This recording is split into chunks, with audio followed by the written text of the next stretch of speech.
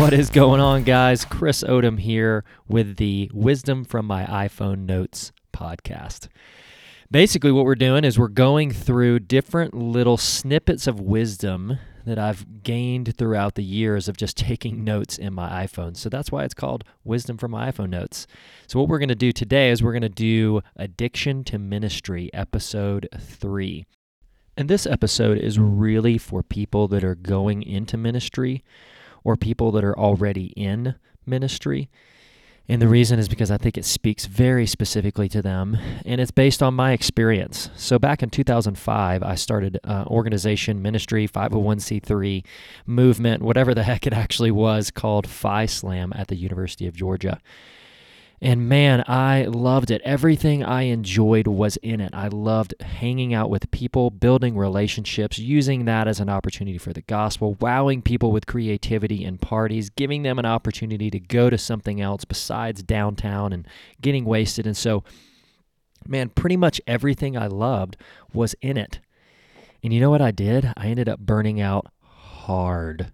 Super, super hard. And I think there's a reason why, and I think I can explain it now that I've had, I would say, basically 10 years to kind of figure out what was going on. So when we go to this entry in January 3rd, 2019, I think it's going to be super helpful for those that, again, are either going into ministry or already are in ministry. So let's get right into it.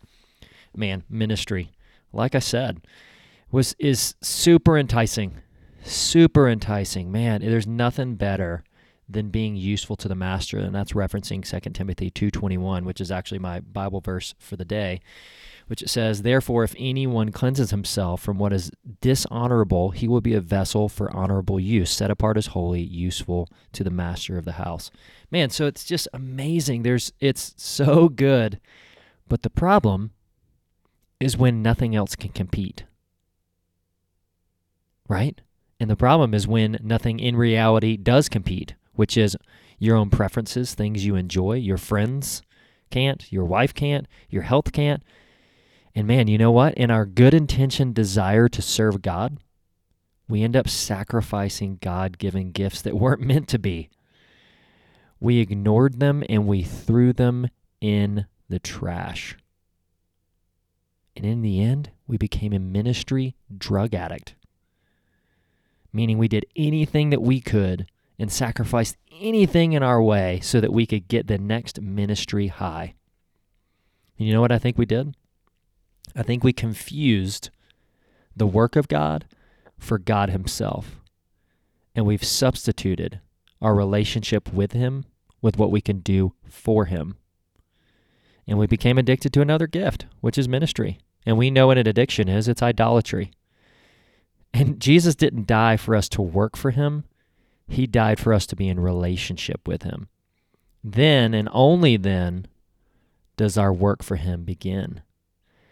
I was actually at Passion 2019, and Louis was given a sermon, and he talked about God not sending the Spirit in our hearts to cry out boss or coach.